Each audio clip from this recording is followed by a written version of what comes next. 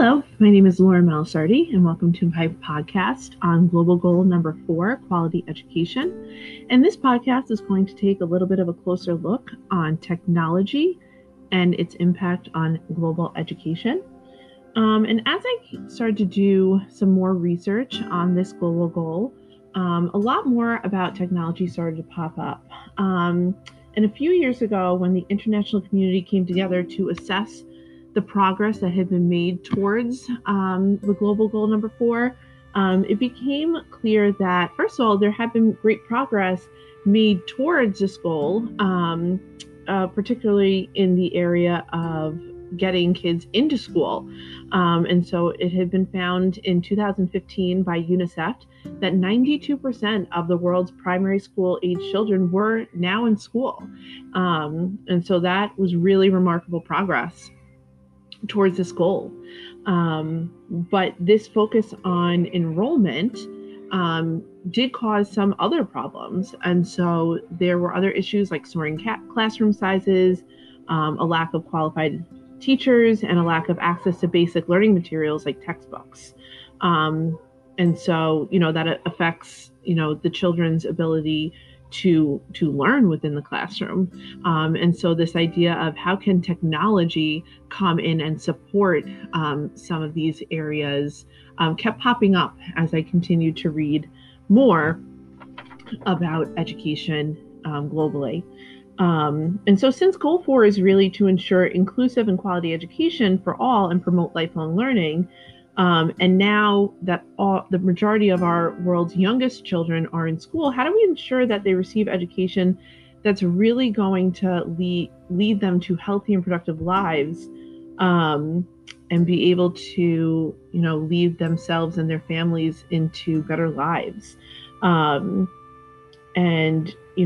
we have to assess their access to materials and technology. And so I think oftentimes that, we think, especially, living in the United States, in a developed country, we think, well, if we could just get, a computer into the hands of every child in the world, they would be in a much bit better situation. And, that's one, easier said than done. But also I found it very interesting as I started to read that that isn't actually the answer, and that there are a lot of problems that creates, and a lot of difficulties. There was a program put together in 2005 called One Lab per Child, and the goal was to build a device that would be cheap and durable enough to work in any developing community, and preloaded onto these devices was a special operating system, and there were learning games and educational resources that were believed to be able to help children learn. And 11 years later, the project really had failed to reach a global scale. There had been some successful implementations in some parts of the world, but in other parts, in most other parts, it really had not worked. And what had been found, and this is the part that I found was really interesting, was that the devices were not integrated into the economy of the communities where they ended up. So if a part on the computer broke, there was really no way for the consumers to get a part fixed. Everything would have to be outsourced, because these devices came from developed countries and were sent there.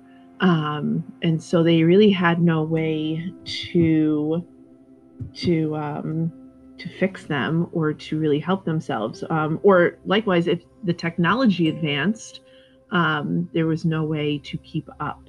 And so it really didn't work. And so it was pretty interesting to me that, just having a computer isn't really the answer.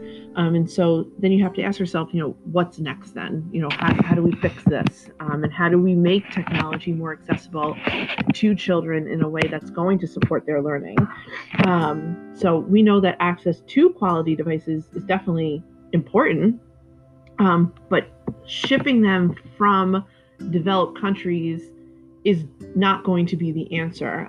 We need to support these underdeveloped countries in building production, building their own production of these devices, and bringing them the means of production to support themselves, so that way they don't have to outsource everything when something goes wrong with these devices. And that's going to, that has a ripple effect as well, because, I begin to think, that doesn't just affect their ability to keep up with the technology, but that also supports their local economy, and, can affect so many of the other global goals. But we need to support their ability to develop within their own communities. And content is so crucial. So there needs to be cloud-based solutions that make all kinds of content available to students as, education advances. By just having things preloaded onto a computer is so limiting for kids. That's great for a short-term amount of time, but, as the months and the years go on, they need to be able to have access to everything that, a child who's connected in developed countries has access to. So certainly some sort of a cloud-based solution. And, technology we know is going to play a very important role in the future of inclusive and quality education. But we really need to create some sort of a system where these local communities and countries are given the ability to manufacture and sustain their own technology in order to have the greatest impact on student success and long-term success with implementing these technologies in underdeveloped countries.